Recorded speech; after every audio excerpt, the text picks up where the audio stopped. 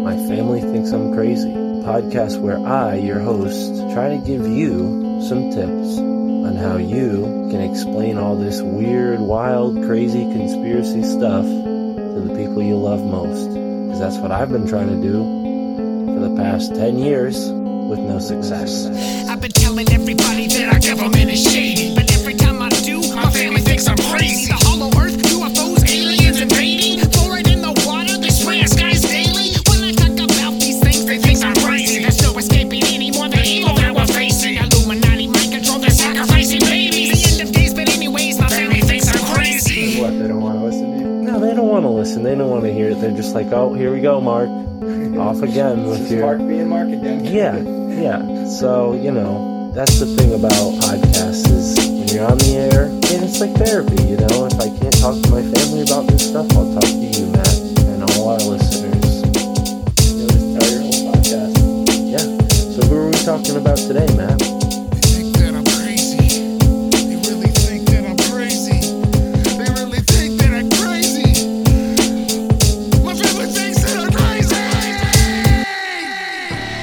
Ladies and gentlemen, what is up? Welcome to the My Family Thinks I'm Crazy podcast. I'm your host, Mark Palmer, and on today's episode, we have William Ramsey, author and researcher. We got into a lot of cool stuff. We talked about Aleister Crowley. We talked about the Smiley Face Killers. We talked about cults. And we talked about how he got started back when he was working in Washington, D.C., noticing all the symbolism. And folks who have heard my recent appearance on the Generation Z podcast might know that the DC area is somewhat significant to the past couple years in my life and all the events that have unfolded. But on a different note, if you like William Ramsey's work, I encourage you to check out his podcast, William Ramsey Investigates, and go to the website, WilliamRamseyInvestigates.com/store. Check out his 5 books. He's got The Global Death Cult, Abomination, where he talks about the West Memphis 3, Children of the Beast, and Prophet of Evil, where he talks about Aleister Crowley, and finally he's got a book about the Smiley Face Killers. So folks, if you like his work, go show him some love. And if you like my style, you like this podcast, it's value for value, baby. Go over to the Patreon, patreon.com/MFTIC, and get exclusive content that you can't get anywhere else, even interviews that haven't been released yet, or maybe even never will get released. Who knows? Either way, it's up to you. You got to check that shit out for yourself. I'm glad you're here with us in the now. Thank you for tuning in to the My Family Thinks I'm Crazy podcast. Fuck those black pill cool guys out there, folks. We're bringing down the light. We're bringing in the rainbow. We're bringing in the love. Peace.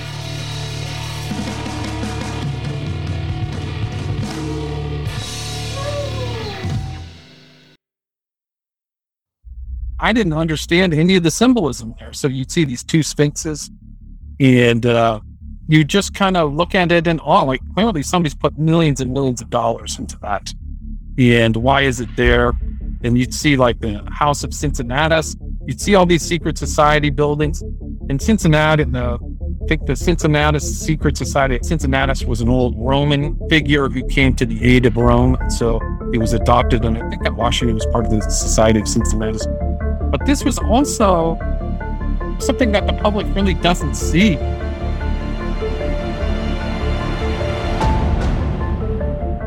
It's evangelical, the rapture's coming, which is garbage theology. It goes back actually to right at the very inception of the religion, where these problems have been in the church from the beginning, where people are getting their ears tickled by teachers who are really in it for the money, or have other aims, where there's heretics, where there's infiltrators. Look at how many of these cults have kind of a space opera thing. I guess Raniere had it. Hubbard definitely has it. The Mormons have it. There's all kinds. I mean, there was one called the Solar Temple.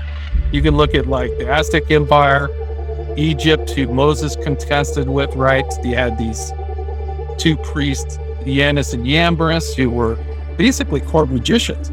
So you almost can see this almost biblical contest between Moses and God as Moses as a representation of God in the same tradition of the Old New Testament.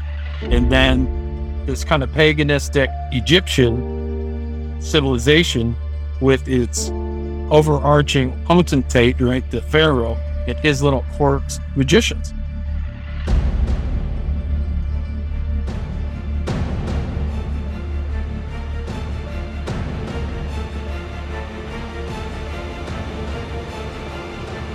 Ladies and gentlemen, welcome to the My Family Thinks I'm Crazy podcast. I'm here with William Ramsey. William is someone who I've been working with briefly, and I'm happy to get to know you today. William, how are you? I'm doing well. Thanks for having me, Mark. Great to be with you on video. We've talked on the phone many times, so it's great to be here. Right on. Yeah, thank you so much for being generous with your time and joining us on the My Family Thinks I'm Crazy podcast. Maybe we'll ask you this question right off the bat. Does your family think you're crazy, William? They used to, absolutely. 100%. I think that now they just think I'm more eccentric. So I've gone from kid crazy to eccentric, but yes, definitely. So Originally thought I was crazy. they've grown to be more accepting. I think so. I think they kind of realized that maybe they were kind of in the American corporate media fishbowl. Yeah. And so they're more accepting. But I would say they kind of like to get their information from the TV. But the information I get to TV is what people want me to believe, which isn't really always the truth. Well, actually, rarely it's truth as far as kind of factual information goes. You're being programmed. Yeah.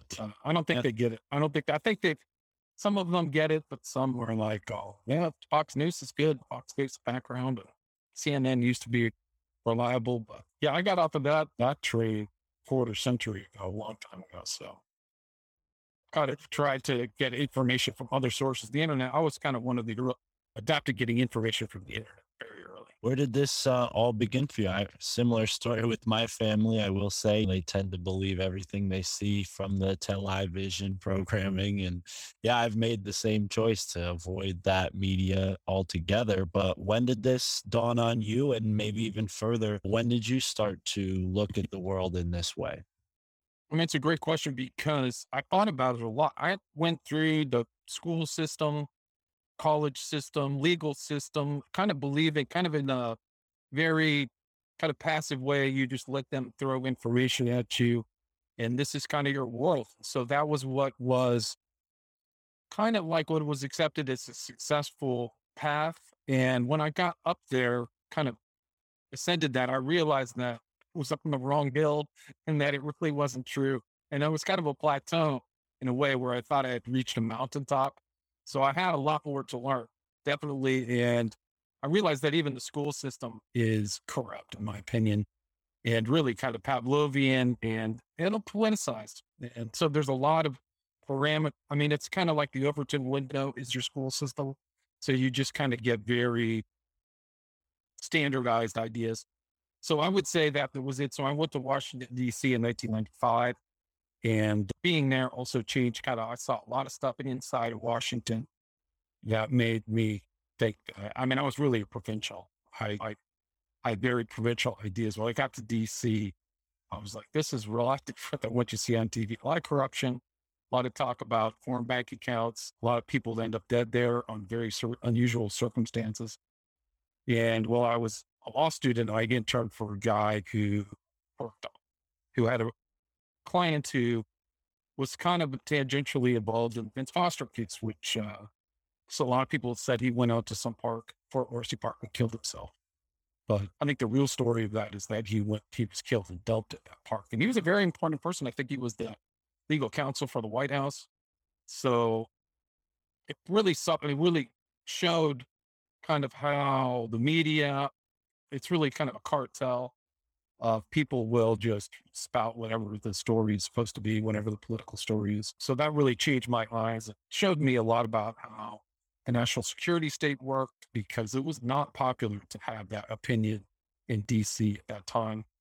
And so that really was kind of really the start. So then I kind of had to rethink everything, kind of what is really true and what kind of lies are being promoted. Long-term lies, long-term historical lies, like about JFK or the past. And so that was kind of a brutal, I went through a pretty brutal reevaluation of everything I thought I knew. And a lot of what I thought I knew was wrong. But this kind of like Napoleon said, history is bunk. So there was a lot of fake history that I kind of had to get away with. But it was kind of like cleansing the doors of perception for me, because it allowed me to try to see things without kind of a political spin or cultural spin, and try to really assess it as myself in a way. So when I came out the other side, I think I was much clearer in my thinking. So that was kind of a thing where I had to go through that in my 20s. So then that's really kind of like was the foundation of everything, where I was like just spending time screaming at the TV and like, you're obviously lying. This is baloney. I was against the Iraq War. I initially thought 9/11 was done by terrorists, but about 2 or 3 years later, I was like, this doesn't make sense. None of this stuff is real. So that set me down another kind of path of research, and really I didn't know anything about the occult. I didn't know anything about secret societies. Very topical kind of understanding, and kind of during the research of just kind of watching documentaries, being on the internet, just started aggregating information. And that's really what led to my first book, which is Prophet of Evil's Role, Aleister Crowley, 9/11 New World Order, which a lot of people would not put those three things together all in kind of one package, which I tried to do in my first book. And I really just printed that book out. I really wasn't a publisher. I actually looked around at some publishing. I thought it was really a Christian book when I put it out. And so I asked some Christian publishers, and man, they are. You would think I had a different understanding about them, but they're just as mercenary and bottom dollar line. Like somebody offered me like 5 cents of net after the book was published, and I was just like, that's the deal for this.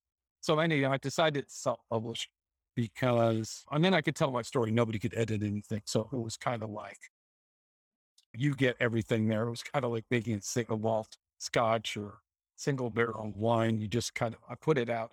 I was printing it out, so I was selling a lot, promoted the book to Christian publisher, because I saw it as a very kind of within the context of good and evil. And so once you kind of Crowley he was an Antichrist type figure, then you kind of have to see these events, New World Order, at least hopefully through biblical prism. At least that's what I did.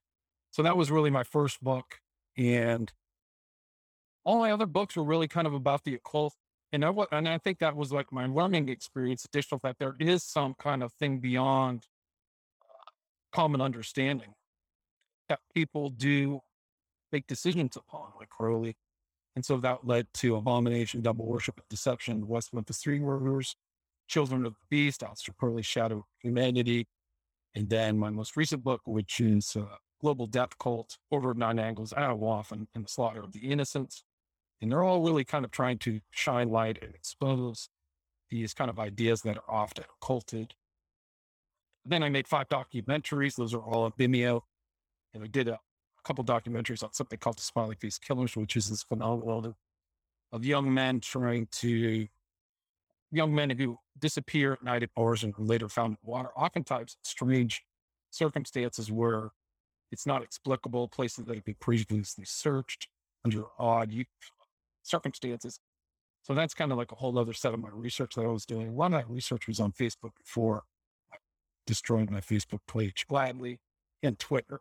I really kind of tried to kind of put on my thinking cap and look at all of these things. And really, actually, there are very many of them have very footnotes, like Children of the Beast and 800 footnotes.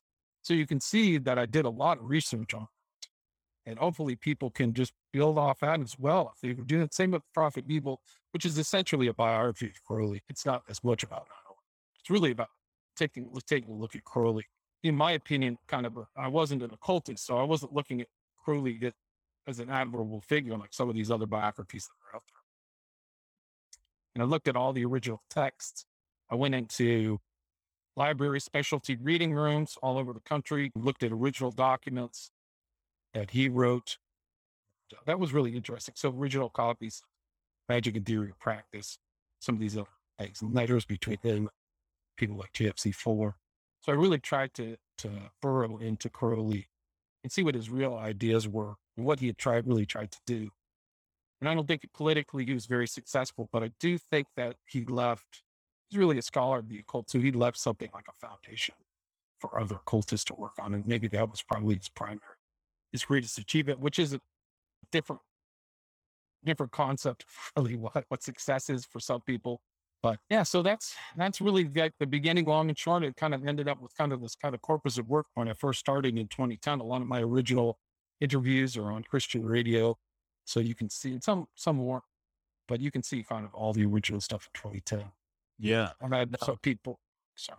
No, it's all right. Now, and thank you for sharing. Now, in hindsight, looking back to those days, maybe even before the Vince Foster case kind of shook you into looking at things from a different perspective or through a different lens, were there any symbols that stood out to you? I mean, Washington, D.C. now, obviously, you see how symbolic it is and all the different nooks and crannies. I myself have only been there once, and it was last year when it was basically deserted in June. Nobody was there because of the whole pandemic. But yeah, I'm curious to know like how the occult sort of symbolism came into the fray. Was it purely from the Christian perspective that you were curious of understanding this differently or more deeply? Because most Christians, like you said, they don't even want to publish this type of material, even though it would be a great benefit in the sense of understanding and having more clarification in God and knowing that what the Bible talks about in a lot of cases has kind of become true. I mean, Crowley himself, like you said, he called himself the child of the new aeon, and you can interpret that certainly as Antichrist. I mean, Horus and Jesus have so many different similarities. And I mean, I know just as well as you do how dark Crowley gets. I mean, one of the books that I came across in my slapdash attempt at researching him before Sam's opportunity to have me on his show, really just sick book that he wrote called Snowdrops. I don't know if you came across it. Yeah, it was from Snowdrops from the Curate's Garden is the title. I think it's the Baj al-Wattar. He adopted some Arabic phrase, but yeah, I'm familiar with Snowdrops. It's basically very metaphoric, very sexually metaphoric, I guess is the way to say it. Yeah, and I mean, it was a shocking thing to me because at first, like you kind of alluded to, and we'll get back to I know I'm asking like 3 questions at once here, but so many different authors have their perspective that they've shared on Crowley. Tobias Churton was one for me where I was like, well, I think this guy isn't really seeing the whole picture here. And there are others. He might be occulting the picture for you. Right. And that's a suspicion I've had as well, which was what motivated me to discuss Crowley on Tinfoil Hat. And yeah, it was really just disturbing to get that confirmation through his book Snowdrops, because you see rumors and you hear hyperbole, but it's hard to tell the difference between the true facts and like somebody maybe misinterpreting something that the occultist will go and say, well, that's just a metaphor. Right. And that's so maybe a child sacrifice is a metaphor. That's one of the go-to. It seems outlandish, like to even put that in there as any sort of metaphor. But then you go back and you look at the history for these types of sacrifices, and you realize that, this is a very real thing. So now that we're on the same page, let me reverse and ask you my question again. What do you think Crowley's influences were to do this? And again, the symbolism that kind of came before this, before you even really got into Crowley, like what woke you up to the occult side of all of this? Right. Well, that's a great question. I mean, very naive. I was naive. Didn't come from neither of my parents have a college degree. So I didn't come from kind of an elitist for the aristocratic family or anything like that. So I didn't have that kind of familial. We didn't discuss anything like that. And when I was in DC, you would obviously see the huge obelisk, right? You see that all the time, but there'd be moments I would be in the Capitol building looking up at the apotheosis of George Washington. So you'd see that. You would also see the House of the Temple, which I highly recommend all Americans take a look at, because it's a huge ziggurat right in the middle of DC. And I didn't understand any of the symbolism there. So you'd see these 2 sphinxes, and you just kind of look at it and clearly somebody's put millions and millions of dollars into that. And why is it there? And you'd see the House of Cincinnatus. You'd see all these secret society buildings. in Cincinnati, I think the Cincinnati Secret Society, which I can't remember offhand the full name, but that was a fairly benign one. Cincinnatus was an old Roman figure who came to the aid of Rome. And so he was adopted, and I think that Washington was part of the Society of Cincinnatus. But this was also something that the public really doesn't see. But you could just see that the ornamenture, ornateness, or rococo quality of this building, somebody's putting a lot of love and effort into, just like the house and the temple. So you kind of would walk by these things and go, what is going on? You see the reflecting pool, just all the stuff. So I didn't have that deeper Masonic kind of understanding. So that would really be like my background. So you would see these numerology and numbers and 666, and I didn't really know all that. But then, I mean, that's kind of like your first inquiry. But then, like, I think Crowley was really kind of an elitist and an aristocrat and was trying to create a religion for his class as a person in class conscious England. So I think that he called himself the priest to the princes.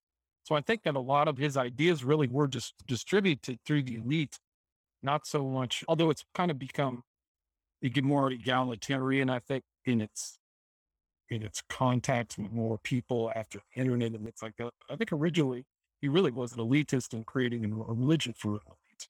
Like, he wasn't trying to be popular or popularize. And he's even wrote about that, like, why waste time with the muck of a mire, find a diamond and polish it. So he would write things like that. And I think that his writings do reflect his actions and what he was trying to do. So I think that that's really from his beginning, a rich kid, went to the best schools. I think that was really kind of the culture that he was able to class that he said, wait, he really thought of himself. So I think that then you kind of see somebody who's aggregating all that religion into his ideas of Thelema, and to give himself credibility, or something that really happened to him in 1904 was the Book of the Law. And that really kind of placed him into a different realm of occultists, where he's having received books. I mean, there's other received books out there. There's plenty, maybe not as nasty as the Book of the Law, but like A Course in Miracles and stuff. Those are all received books from some entities, or Urantia or all this other stuff. And you can actually say that about the Book of Mormon, actually supposedly received from Angel. But yeah, there's some issues about that as well, which we can get into. But anyway, I think Crowley's intent was really to create, like you said, the crowned and conquering child, the new ale, right? Which the symbol for his symbol was Horus. And I think that a lot of that stuff I think even Crowley actually put together a lot of the stuff that was in Zeitgeist, which Zeitgeist, one of its main themes was the whole similarity between the figure of Christ and some of these old ancient gods like Horus, where they resurrected or things like that. But I think that that's a whole other show. I can go back through and look through that, but I think that those are scandalized Zeitgeist, actually. This should be discounted. And I think the guy who wrote that was a New Ager anyway, which overlaps a lot with Crowley's kind of the Age of Aquarius and Crowley's Crown and Conquering Child, which he predicted would happen in the 1960s. And I think there was a lot of truth to that the seeds that he planted kind of blossomed in the 60s under Leary, some of these other characters. But no, Crowley's very Churton and Kaczynski. These guys are on a different side of the fence than I am about their insights and inquiries of Crowley. They would, I think, compartmentalize some of the stuff they know about Crowley and keep it from a public audience. Like, for me, example, you can go to my website, Willie Ramsey Investigates, and look at Crowley and Sacrifice. This article I wrote where the reference that can be discounted by people like, what's his name? He's my cat. His name is Michael. I think the guy who likes Crowley. Michael, I can't remember his last name. Oh, come to me. But he says, like, he references this section within Magic and Theory and Practice, and then negates it by saying that it was a symbol of sexual magic. But if you look at my article, Crowley and Sacrifice, you can see that Liber 66 talks about child sacrifice. The World's Tragedy mentions child sacrifice. So these other documents are hinting at this practice. That goes back really into prehistory. The Bible mentions it. Romans, one of the critiques about Carthage is their practice of child sacrifice. In the New World, there was child sacrifice. So this practice is happens human existence. It's something that happens in different cultures. Carthage to lend to S, right? That's what the Romans said to get rid of Carthage. But yeah, so I mean, some of these people that you talk to, Michael Tsarion, I don't know if you heard of Michael Tsarion, Tsarion, but I would put him, Kaczynski, and Churchin in a complete different world. So I hope that kind of addresses some. Yeah, no, and I think you're right on with your interpretation, because it does seem like there's a sort of idolization of Crowley, and sort of the blind spots are obvious when you're able to take a deeper look and look at the whole picture, and interpret it from more than just his own writing. Because I think a lot of people will take, his own writing and not realize, well, he was kicked out of Italy by Mussolini himself, allegedly.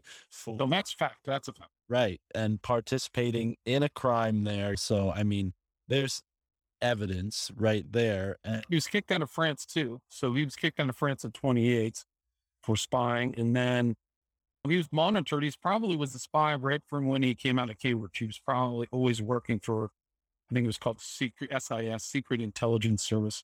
Now, a really good book called, it's The Great Beast 666, Secret Agent 666. Highly recommend that book. That goes into proofs that Crowley was spying in the U.S. from 1914 to 1818. Somewhere behind me. Yeah, I forgot. Actually, as a matter of fact, Richard Spence is going to be on Tinfoil Hat. Oh, good. Yeah, I know. He's excellent. Really interesting guy. And I think what's so interesting about Crowley in particular, and I will say, initially when I was drawn to him and his work, I was very naive and just interested in learning about metaphysics and learning about higher consciousness and connecting with a creator, essentially, is what I would call it now. But in those days, I didn't realize that Crowley had all these dark associations. I just kind of maybe had the same impression that some of those guys you mentioned had, that he was, just a rebellious guy who pushed against the Christian conservative forces. And there's a lot of kind of batting around against the Christians that goes on. And I think that there's a lot of material there. I made as a Christian.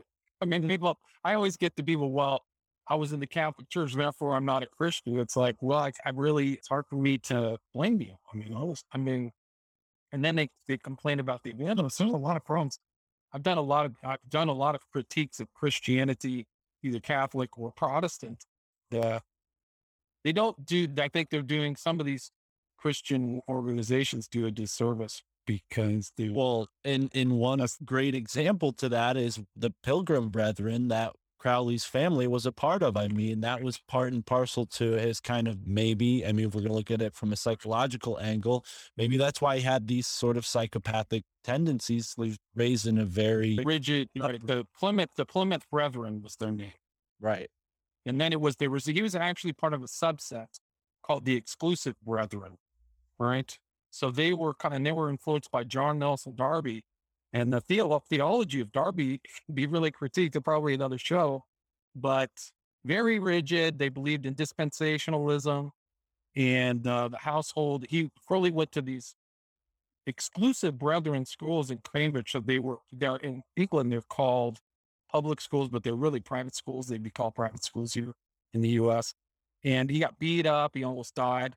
So his whole experience was very rigid. And then when his father who he identified with, died when he was 12, that kind of, I think, set him on a psychological path that ended up with him in the occult, because I think he identified a lot of the shrillness and rigidity of Christianity with his mom, who called him the beast.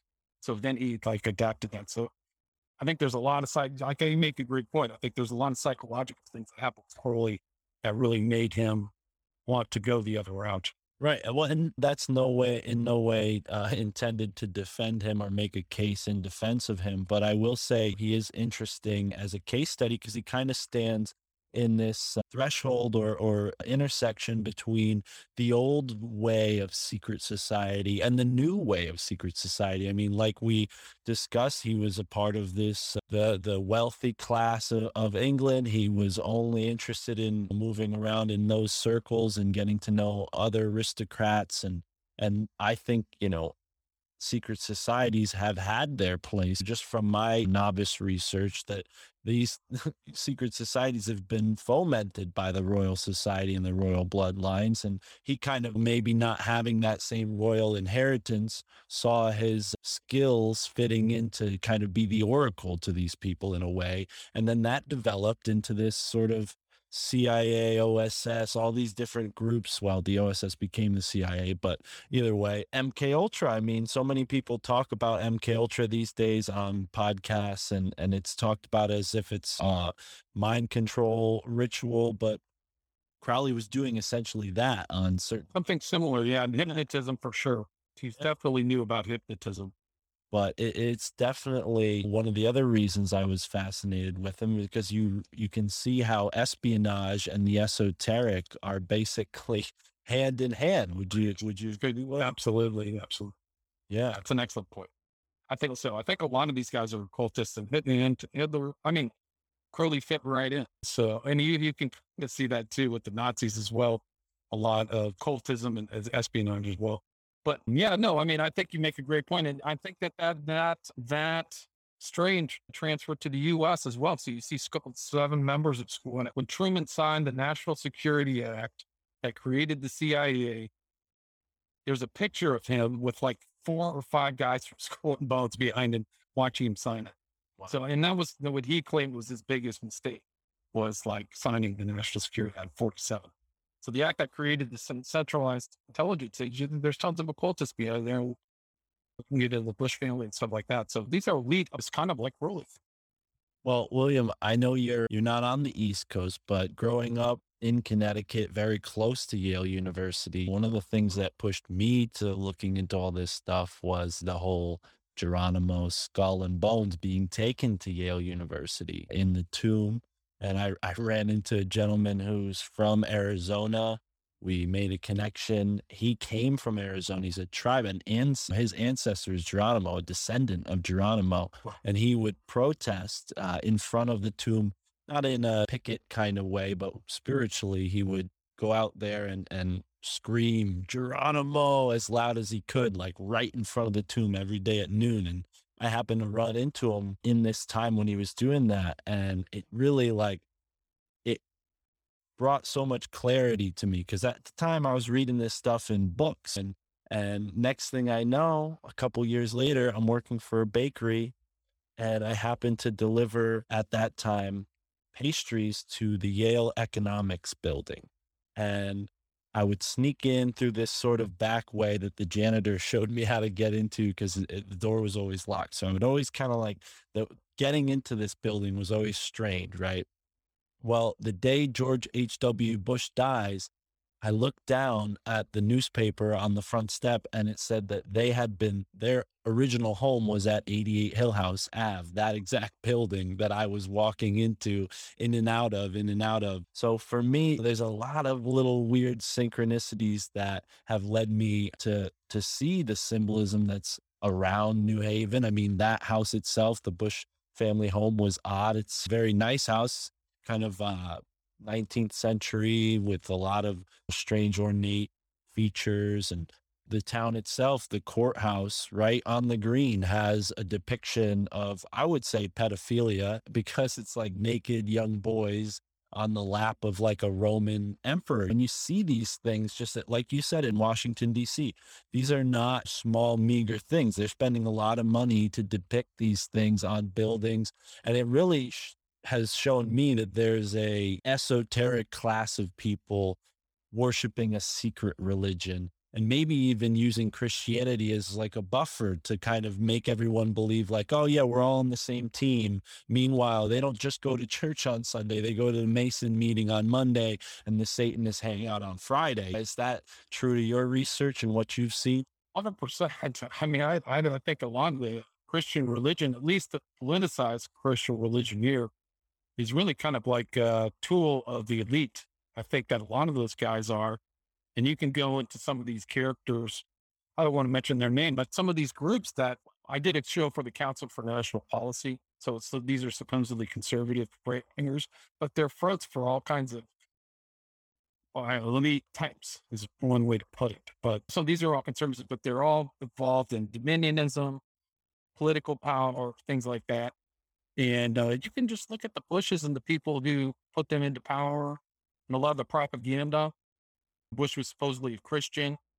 There's like a documentary called Faith in the White House, but these guys never talk about, they never even share their testimony or say anything. They're supposedly Methodists. So they're just an example.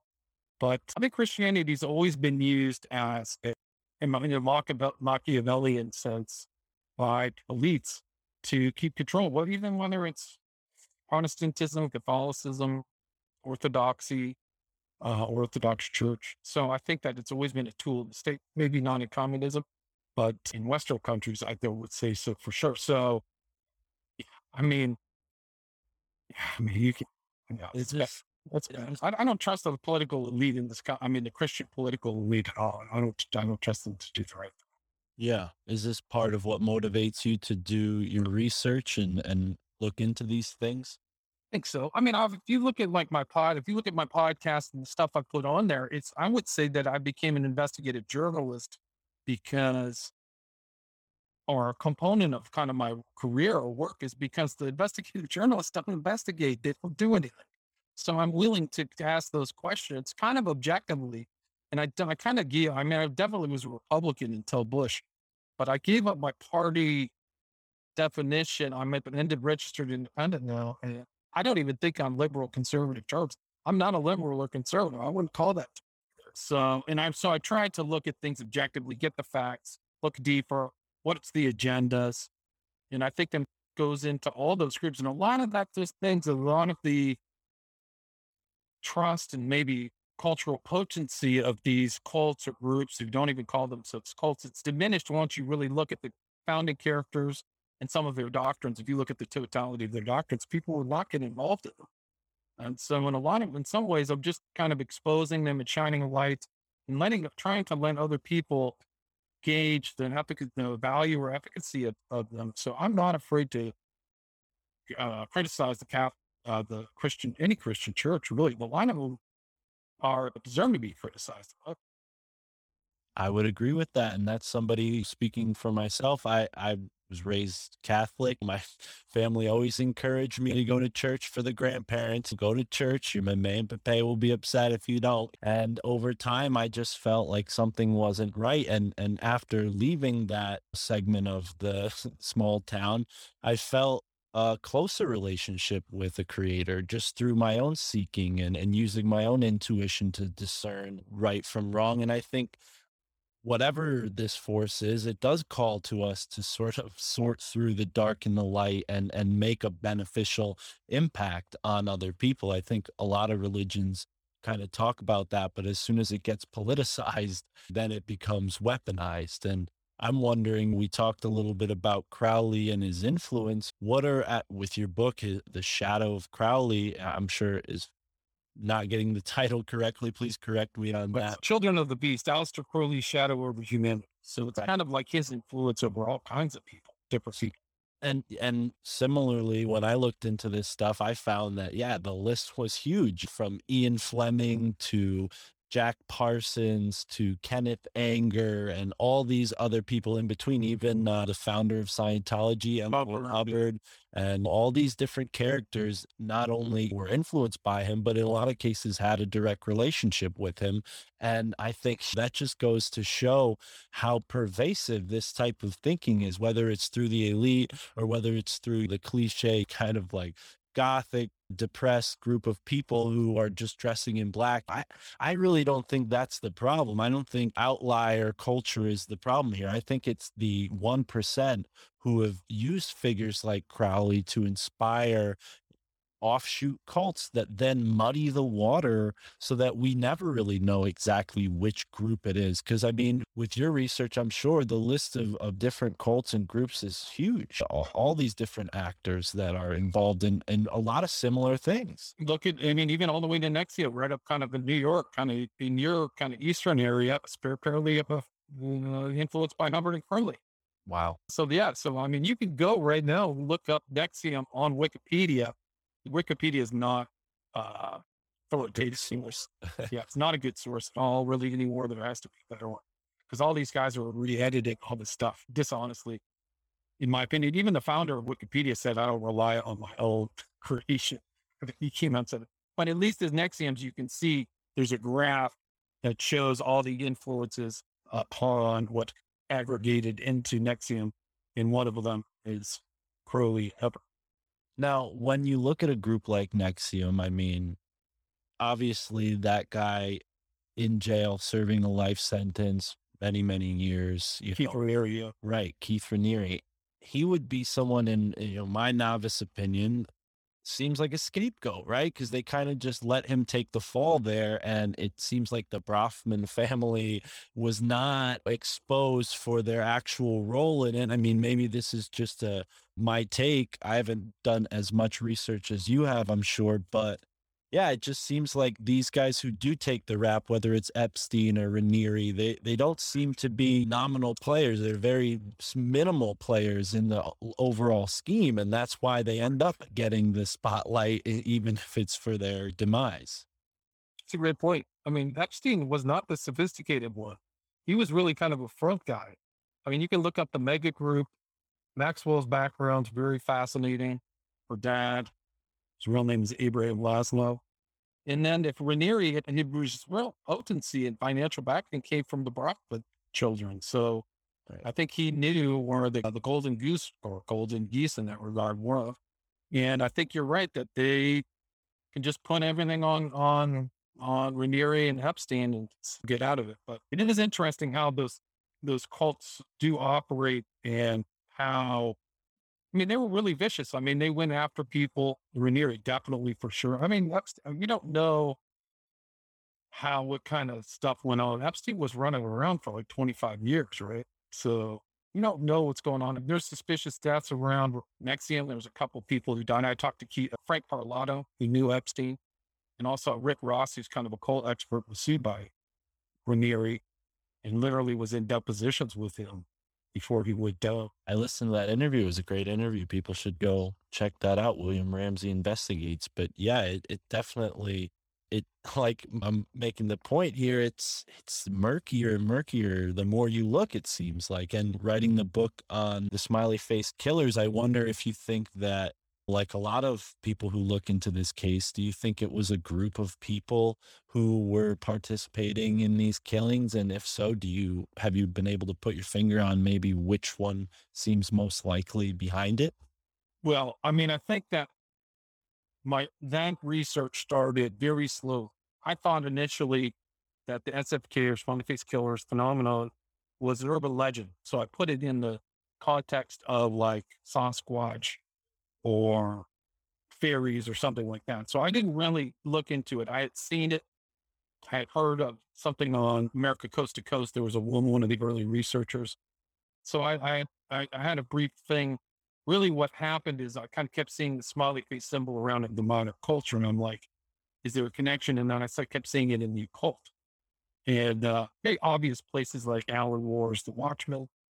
And so you're just kind of seeing this, and is there any meaning to this? So then I reached out, was online, kind of came into some of the researchers. I kept sending stuff to the original researchers who were Gilbertson and Gannon, who wrote probably the most important book on it, Case Studies of Forensic Drownings.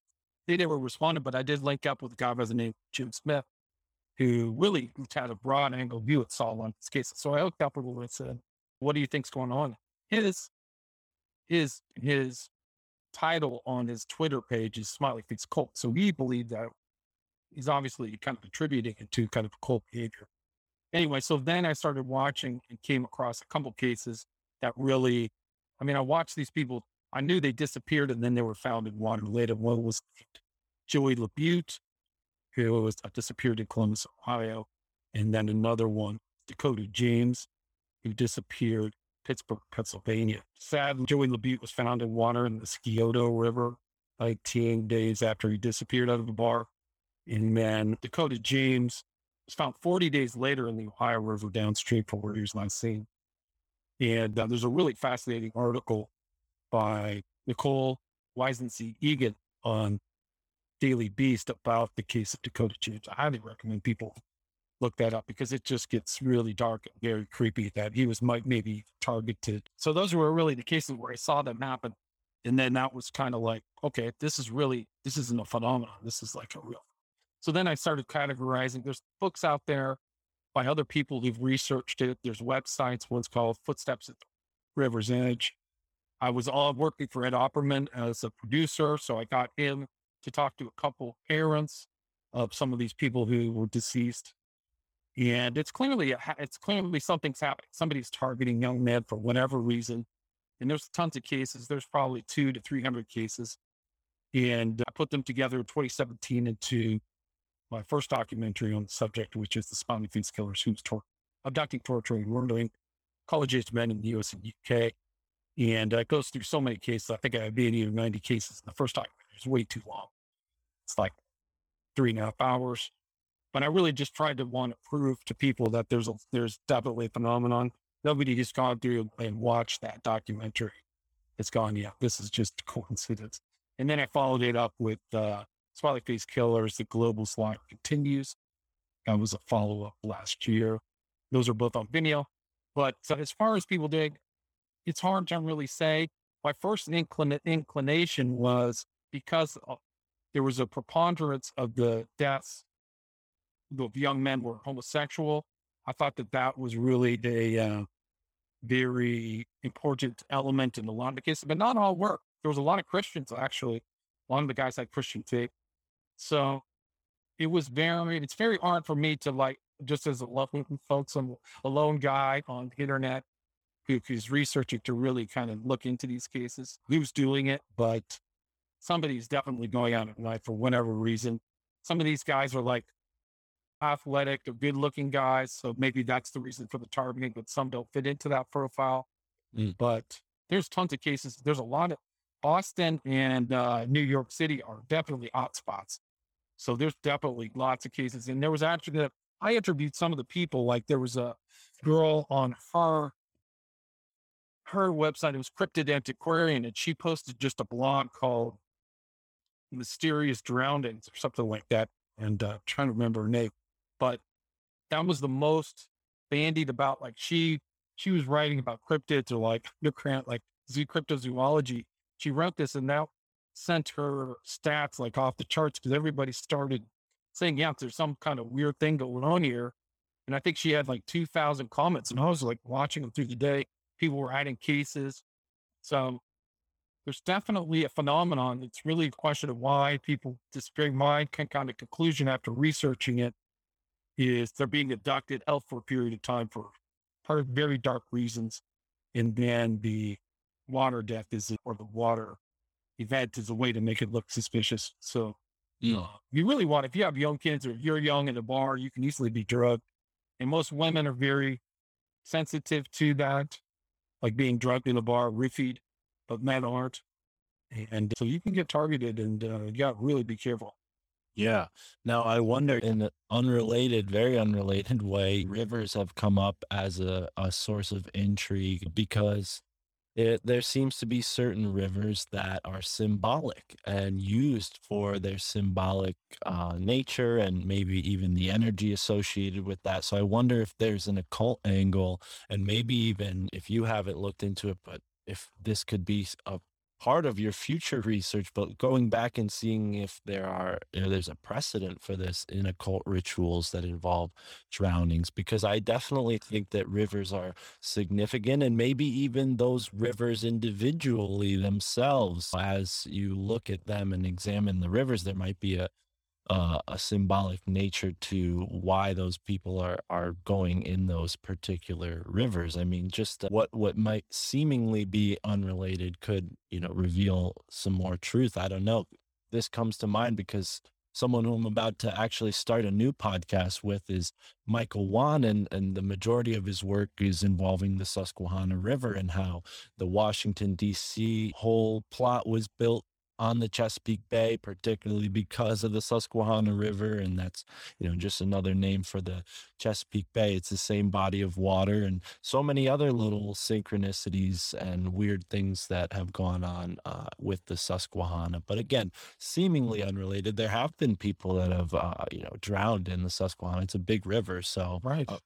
Well, I had a couple cases in DC that I covered of mysterious deaths, but there, I mean, like if you look through my book, Global Death Cult, some of these ideas of like drowning, ritual drowning are there. I also, some people have talked to me about the ideal kind of gay lover among, at least in some gay circles, was this boy called Antinous, who was the lover, Hadrian's lover, Emperor Hadrian's lover, who drowned in the Nile.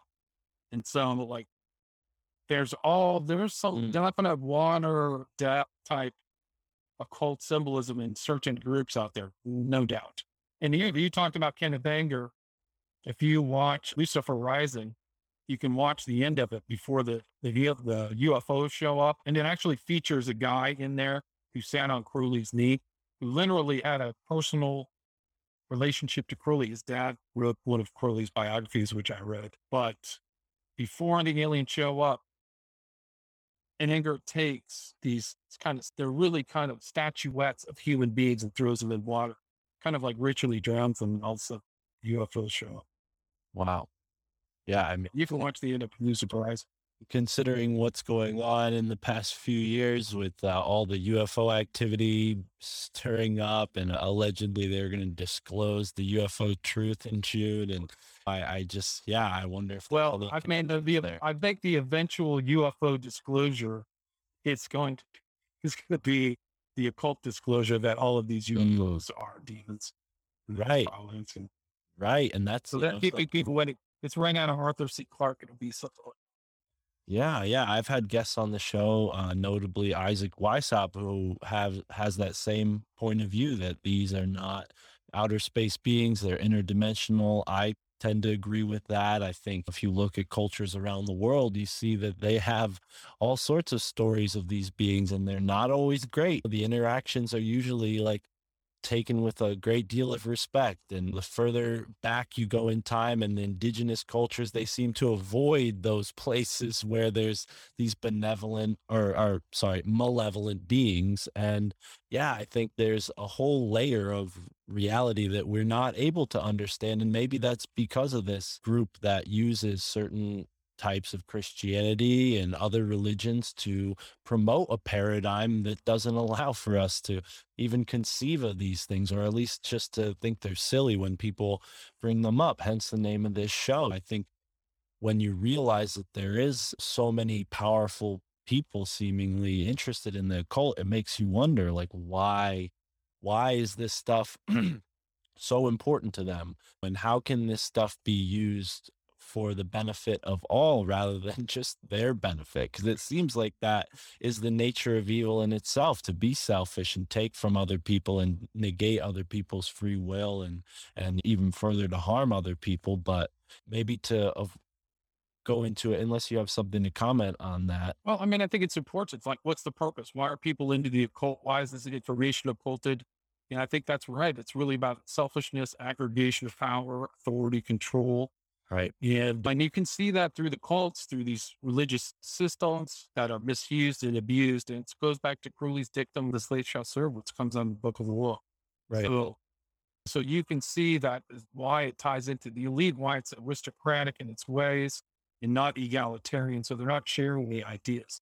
They're keeping it initiated. Actually, so the people who have the access to these ideas have to be initiated in to understand it.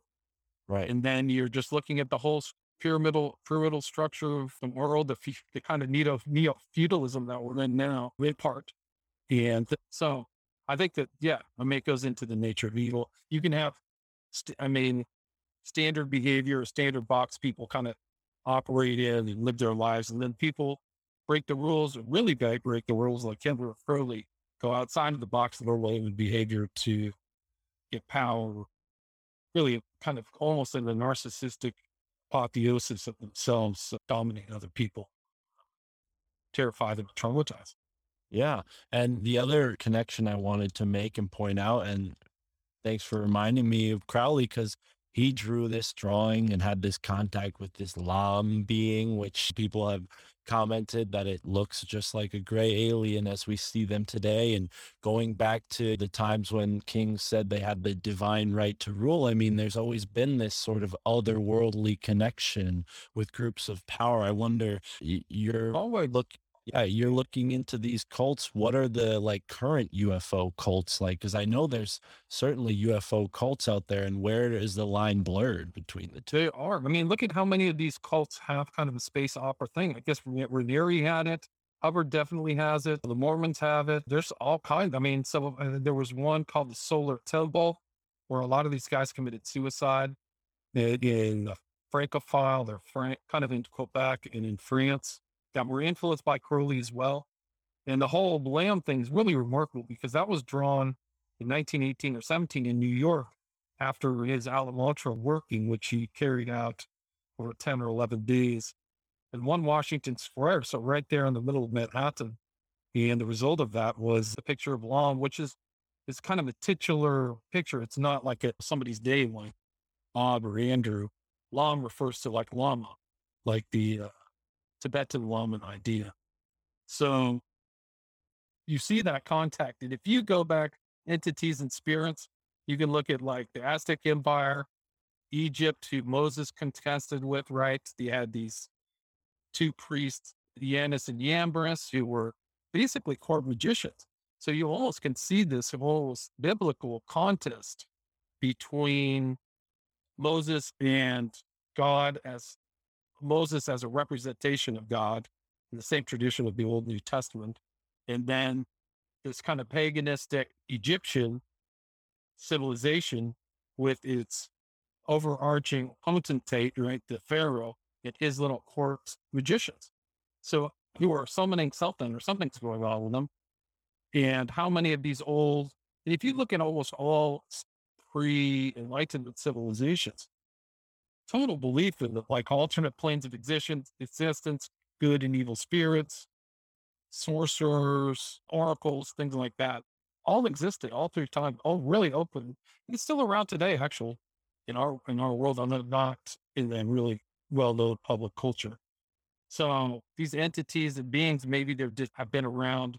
People are talking to over the gods, and a lot of Christian writers kind of have that theme right now about the contests, kind of a biblical worldview against these other cultures that had different gods, or game of gods is one of the books, or the battle against the gods. So different Christian authors are saying that these other cultures had these different entities that were not the God of Abraham, Isaac, and Jacob.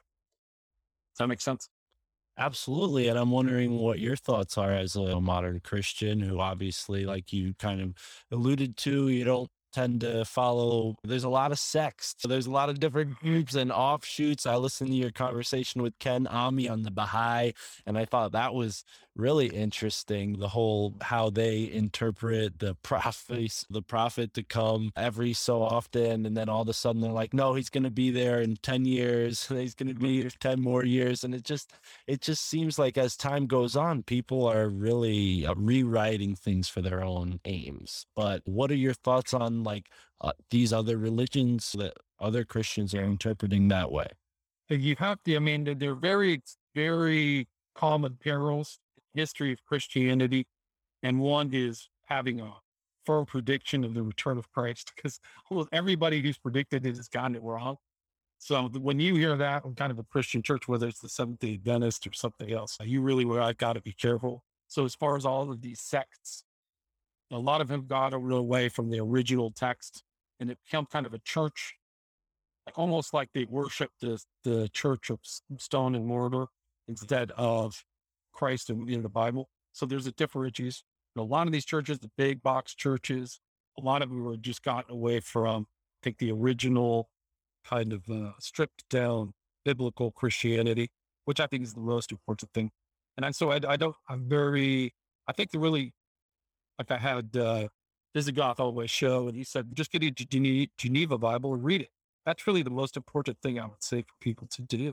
is not try to have somebody else tell you what's in this book, but do it for yourself. And I think that actually takes a lot of this churchianity that's grown up. There's individuals within Christian church who really want to set themselves apart or make a name for themselves.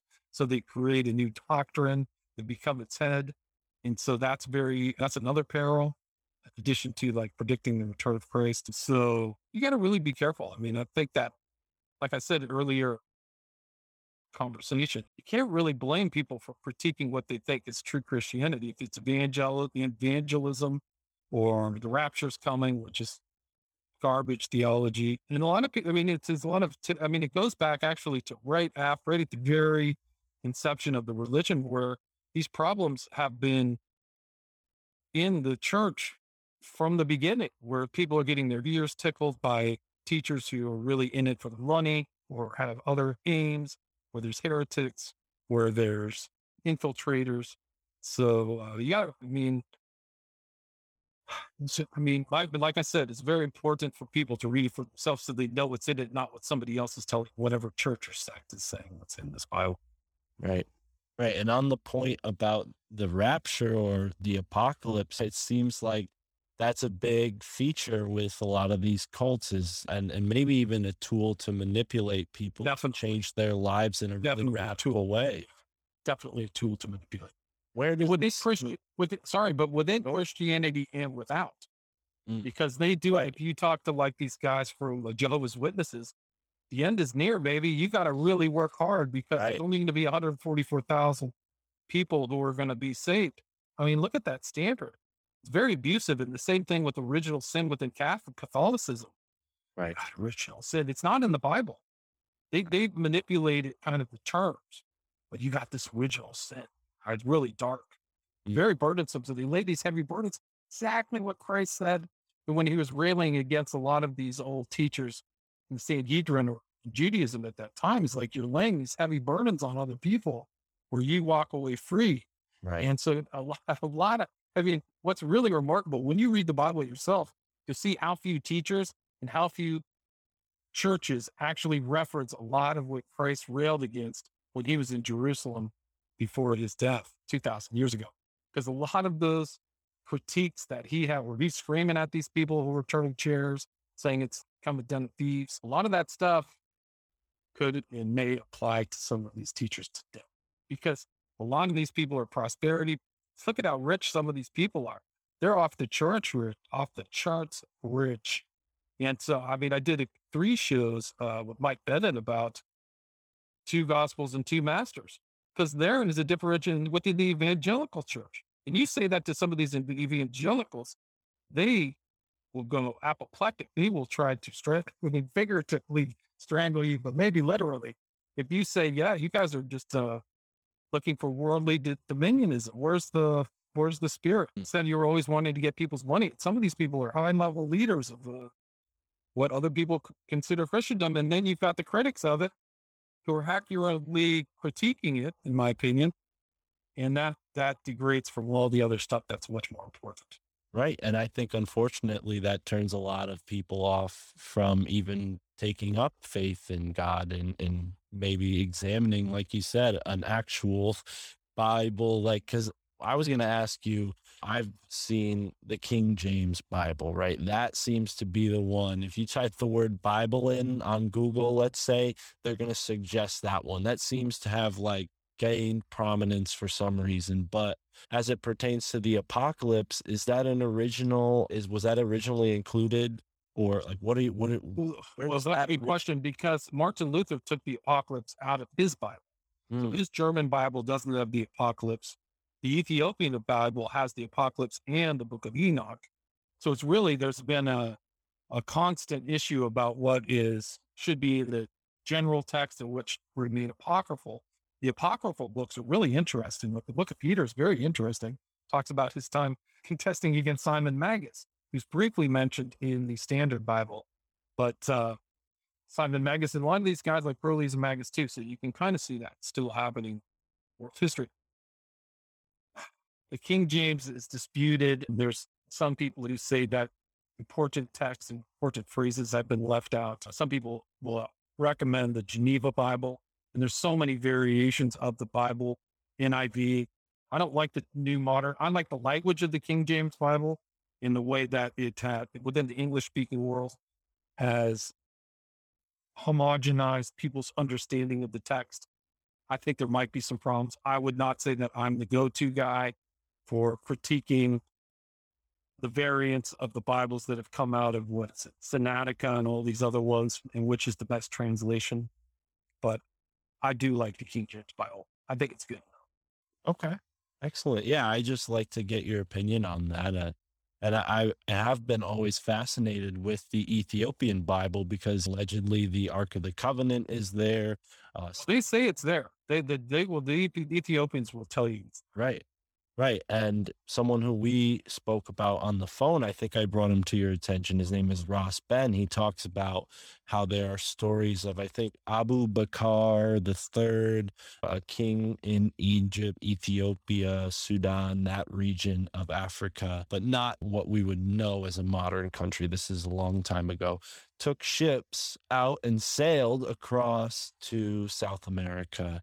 And I find that fascinating. Ross, this is all his work, but the fact that the Aztecs came out of nowhere and they were participating in what seems to be sacrificial rituals, it seems that ritual came from the Mediterranean area down through Africa and then potentially across the ocean, along this current that goes directly from Africa into the Caribbean. Have you looked at I think it's a real Western presumption that Columbus was the first person to find this other place. I mean, right. I think it's ridiculous. I think there's probably contact. They've taken mummies from Egypt and found residues or compounds of cocaine, which doesn't grow anywhere but South America. Right. So there's clearly some kind of contact going on. Chinese have allegedly found the New World. And there's clearly evidence that the Vikings made it to Greenland, that there have been settlements. So, I mean, they found strange kind of parts of history where they found Hebrew writing. Like, they can't explain it in like New Mexico and things like that. Connecticut too, actually. Yeah. So, and you can see all those Catskills as well. Yeah. So there's been strange developments. Clearly civilizations have risen and fallen in the New World. Even the Aztecs, if you go to look at the old, like it's basically Mexico City, but the Aztecs had a whole development. But over there was Teotihuacan. They had no idea where that came from. They had this thing, it's called the Valley of the Sun or whatever. They had huge pyramids and they said, we don't even know who built this. We just have myths about it. So clearly, and if you look at the Ainu people who populated Japan, Alaska, the West Coast, clearly there's something going on that might not have just made it through history, written history to the present. We know that the Alexandrian library got burnt to a crisp in a fight between Christians in the 6th century. So tons of information lost. But the possibility of cross-pollination between these civilizations, I think, is really the real, not some all. Absolutely. Yeah. And it's all fascinating stuff. Another thing that Ross talks about is this necrogeomancy, where they actually go and demagnetize sacred sites and rebuild a statue to a Roman god there, or whatever culture is particularly. But it seems to me like it's like a Roman influence. We have New York, we have New England, the British Empire is kind of a vestige of the Holy Roman Empire. What are your thoughts on the empire today and how that's shaped where we're at now? Well, we're headed towards a global empire. I think that's really kind of, I think America's really kind of grown, functions like a Roman empire. Right. So now with the advent of travel and communication at light speed, we're really at the beginning point of a different type of civilization that really we're in it. So it doesn't seem like there's many people looking at it objectively. So that new civilization, it'll be totally different because you can just see people migrating right now is a huge issue in the world that didn't really exist as much more. I mean, there was migrations from Spain to Mexico, England to the colonies and things like that. But now it's just people are bouncing around all over the place. So you're going to see this completely different global culture and the inevitable kind of erosion of the nation state and national boundaries, where you really almost have a kind of global elite now that just bounces around between different countries they want to offshore their money and avoid taxes. So I would say you want to really be avoiding kind of this kind of neo-feudalism that I think certainly in China, I would say that something like that exists. But yeah, we're headed for kind of a completely different world than even I was born in 50 years ago. Yeah. Well, what are your plans for the future? What's next for you? Any books? Well, I've just been working a lot on my podcast, just trying, my kind of like gist of, or crux of what I'm trying to do is really just try to give people base points of books and things like that, where they can kind of get an idea of what's happening in the world without kind of a corporate influence. So I definitely, people can go check out William Ramsey Investigates on iTunes. And then my books are trying to expose kind of like the different elements of culture in the world that a lot of people aren't exposed to in public school education. So you don't hear about kind of symbolism and ideas, but I think it's very important for people to understand that, because they'll give you an insight into kind of a world that prep school kids who went to the best schools live. The rest of us don't. Right. Yeah. No, absolutely. I think that's something that's maybe jaded me for worse or for better. Being just a middle class, blue collar kid living so close to Yale, going there, you feel it in the air. There's a sort of pretentiousness. And I worked at the farmer's market in town. I worked as a delivery guy in town. So I've seen it in and out. And I really want to thank you for your work, because I think it's extremely important for people to understand that and know that these Ivy League schools and a lot of institutions harbor a lot of skeletons in their closet. And yeah, thank you again, William. It's been a pleasure talking to you, man. And I, look forward to working with you in the future. Yeah, likewise. That's great to talk with you. Thanks for having me. Of course. Thank you for tuning in to another episode of the My Family Thinks I'm Crazy podcast. Show us some love on Patreon, patreon.com/MFTIC, and get all the exclusive content you can see in the scene. And thanks again for tuning in. Have a great moment wherever you are in the now.